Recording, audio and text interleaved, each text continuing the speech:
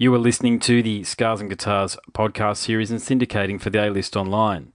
My name's Andrew Mackay-Smith and, wow, have I got an interview subject for you coming up. His name is Vernon Reid and, of course, he is the guitarist, I should say, in long-running New York outfit, Living Colour.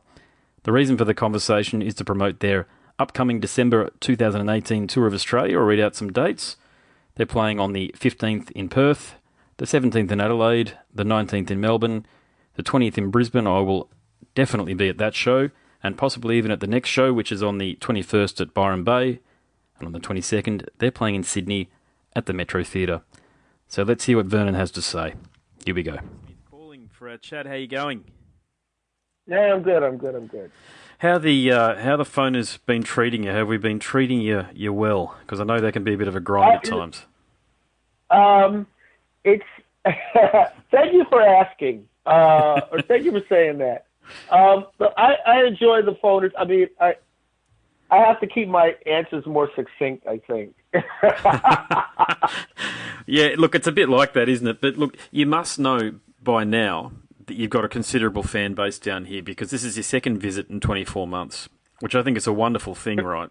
But it felt like for a long time, and I say this with the greatest of respect because I'm an old fan, as old as you can possibly get in Australia, of bands like Living Colour, King's X, Fishbone, Faith No More, that sort of thing. That's my generation of music and the music that I still love, and I'm also a musician. But does it sort of feel like a second coming for you guys with the success, or if it's not success in the traditional sense of the word, but you know, you guys have got such critical admiration at the moment. Does it feel like a bit of a second coming?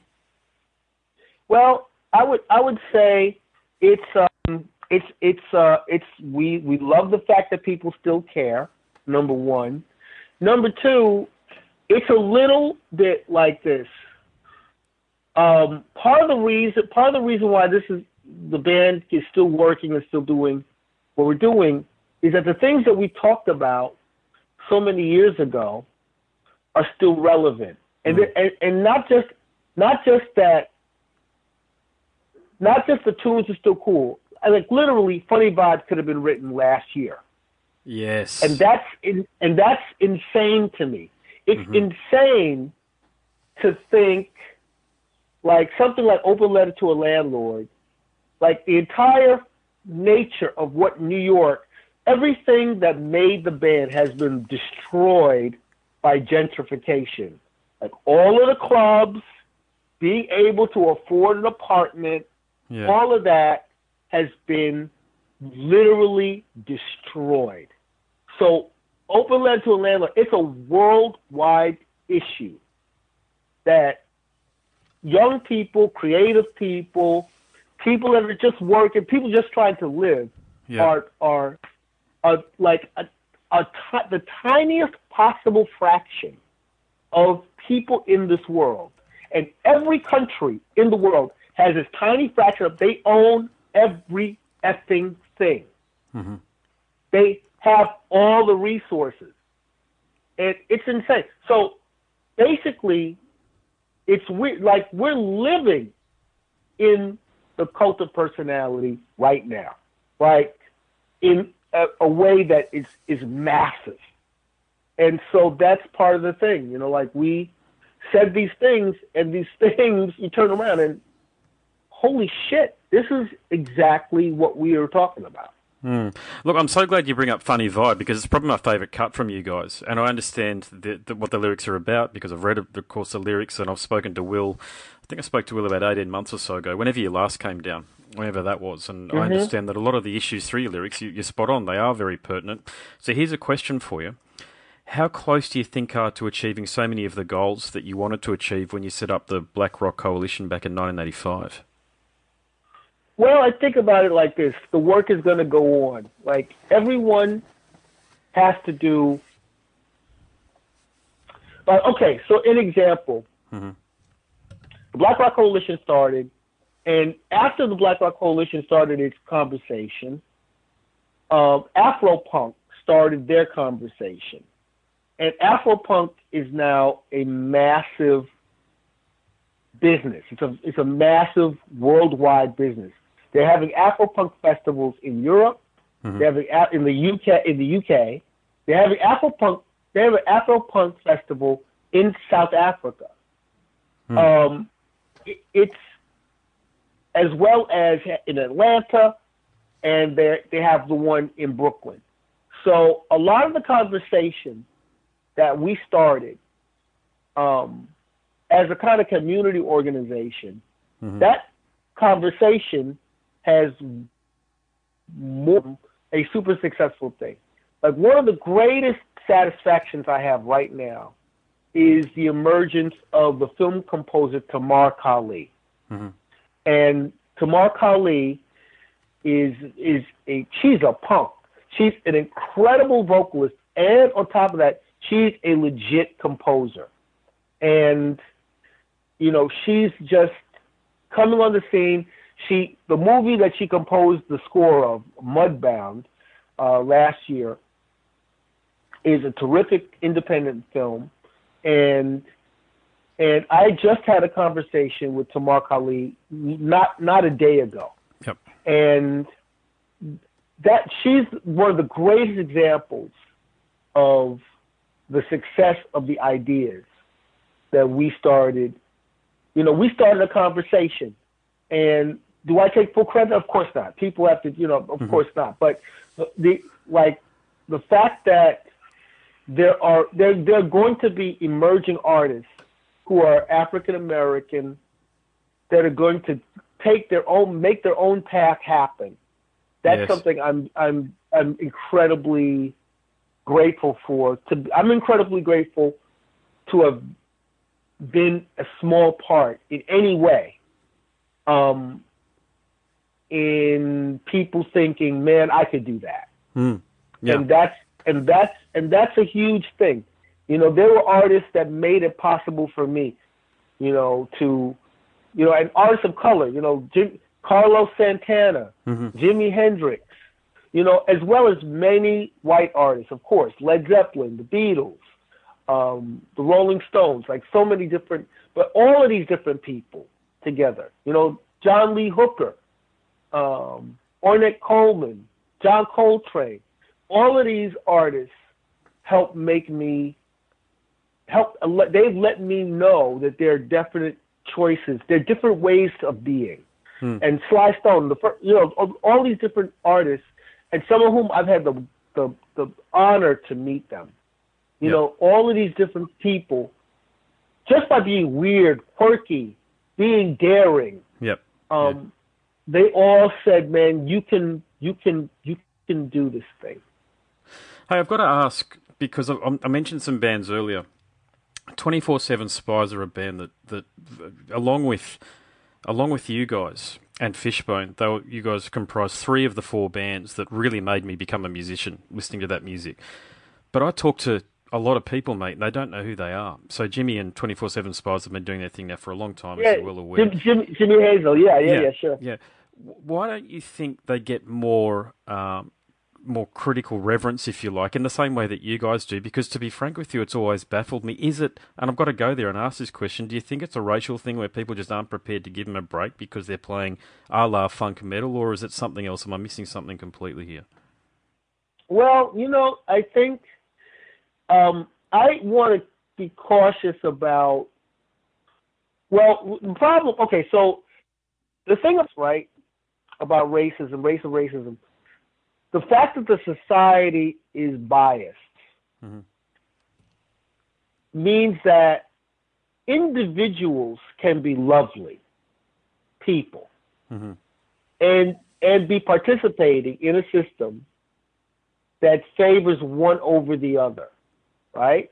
Yep. Like the judge could be a really decent person, but because the system itself is a gestalt, it's a hive mind.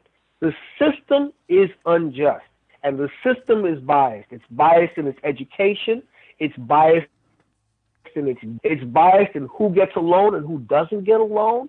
It's biased in whether one person can start a business or not, right? Yep.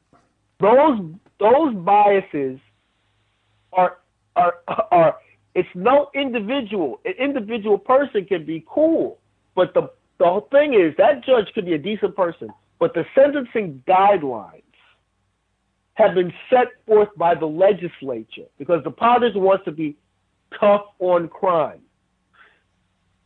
So that person, that bias is so baked in that the person who's doing the adjudication, they literally have to consciously be thinking about the things that they're doing when they have a white defendant and a black defendant.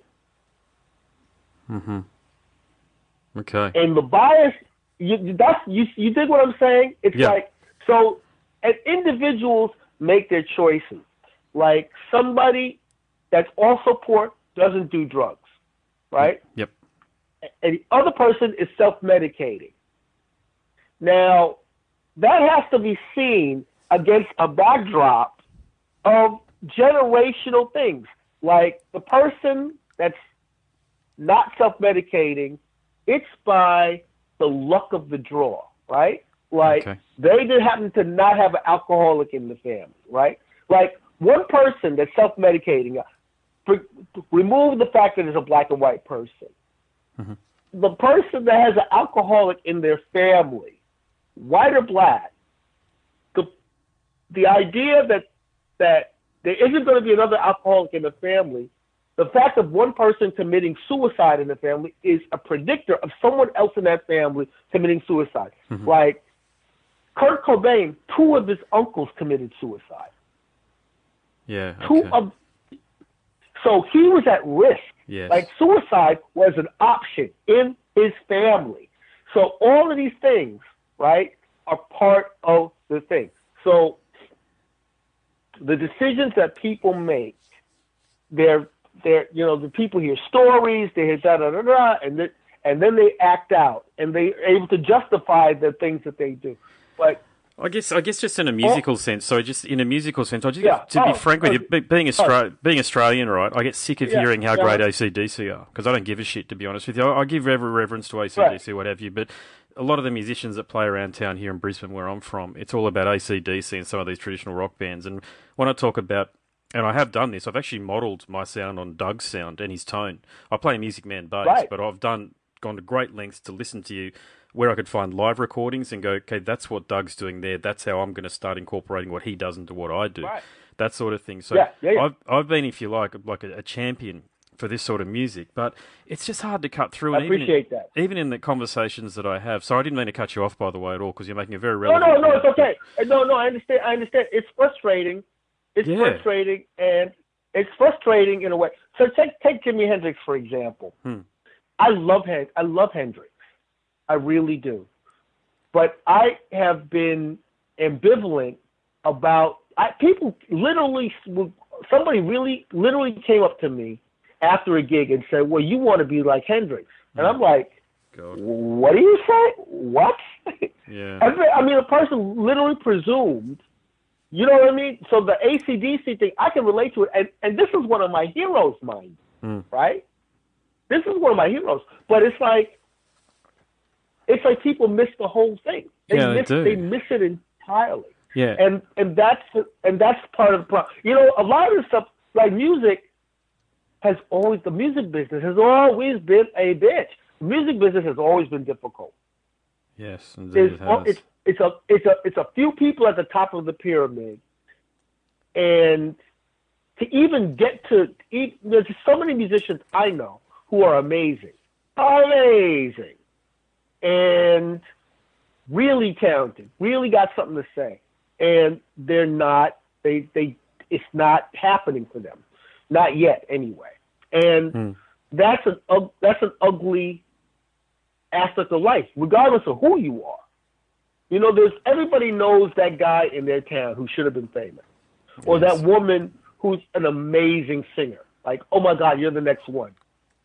And that person, it's an unfair thing. It's an unfair thing. Life itself. See, life itself. Before you get into adding sexism or racism or homophobia, before you add any of that, life is already unfair. It is. Indeed. Life's already unfair. It's already unfair. It's like, you as a parent prefer one child over the other. Like people, you know one of the deepest things? sibling rivalry. Oh yeah, God, yeah. Sibling rivalry. Sibling rivalry has done as much to shape history as anything you can name. There's no history book. There's no book that analyzes sibling rivalry among well-known people. Just that aspect. Yep. If someone were to go in and say, there are a lot of people that they had a younger brother or older sister. We never talk about those things. But that person became famous because they wanted to show up somebody in their family. Yes, yeah, I understand. Like the Davies Brothers and the Kinks, for example, they've only finally just got back together after 40 years or whatever it's been, 45 years. So you're spot on. It's like that. It's unbelievable. I mean, look at Oasis. Oh, God, look at the holy shit. It's a real thing. And so, there are all these different things. We look at black and white. We look at gender. We look at these things, and they exist. They're real. Mm-hmm. But, it all comes back to us being human beings. And that's not to negate all of the other issues. Those issues are real. And Australia has its own scenario with the Aboriginal people. Mm-hmm. It's got its own history. It's a dark history, and it's a crazy history. So when I talk to people and they say, well, the American, you're African American, blah, blah, blah. And I go, well, you got your own. Like, that's the thing about being in Australia. Australia's amazing to me because, okay, I'm in this town. It's a modern town. They got cool things. They got food. They got fashion. They got everything. But this city its history is utterly different than the history that I came up with. It's mm-hmm. Utterly different history. It's a completely different scenario of how it got here. But the similarities are there to be seen. It's crazy. They are, mate. Look, I better let you go to your next one. I think I've only got the 15 minutes. But just quickly, I was in Mandolin Brothers many years ago, and the owner told me you were in the shop, and I didn't want to go looking for you because I was hoping that eventually I'd have an opportunity to chat to you. But I was in there when you were bloody in there, and I thought, no, I won't go and bug you because you probably. You should have said something. Oh my God. Okay, so quick story. Quick story. Quick, very quick. So, Staten Island is the most conservative borough in New York, mm-hmm. and we just had our elections, and there's been a Republican congressperson from Staten Island forever. And this last election, we elected the first Democratic, congressperson from Staten Island. And all I have to say, his name is Max Rose. And Max Rose's headquarters was the old Mandolin Brothers. Oh, my God. There you go. Wow. Right, there you go. Well, there you go. Resonating with your wonderful guitar playing too, mate. So there you go. So, look, it's an honour and a privilege to finally talk to you. I meant what I said about modelling my sound on you guys and Doug's playing and your playing as well. So thank you so much for making the music. That's an honour, man. Yeah. Thanks for the conversation. It was great. Thanks, mate. No worries at all. Cheers. Bye. Right. Cheers. Mate. Bye-bye. You have been listening to the Scars and Guitars podcast series and syndicating for the A-List Online. My name's Andrew Mackay-Smith, and that was a conversation that featured the legendary Vernon Reid from Living Colour. Thank you so much for listening.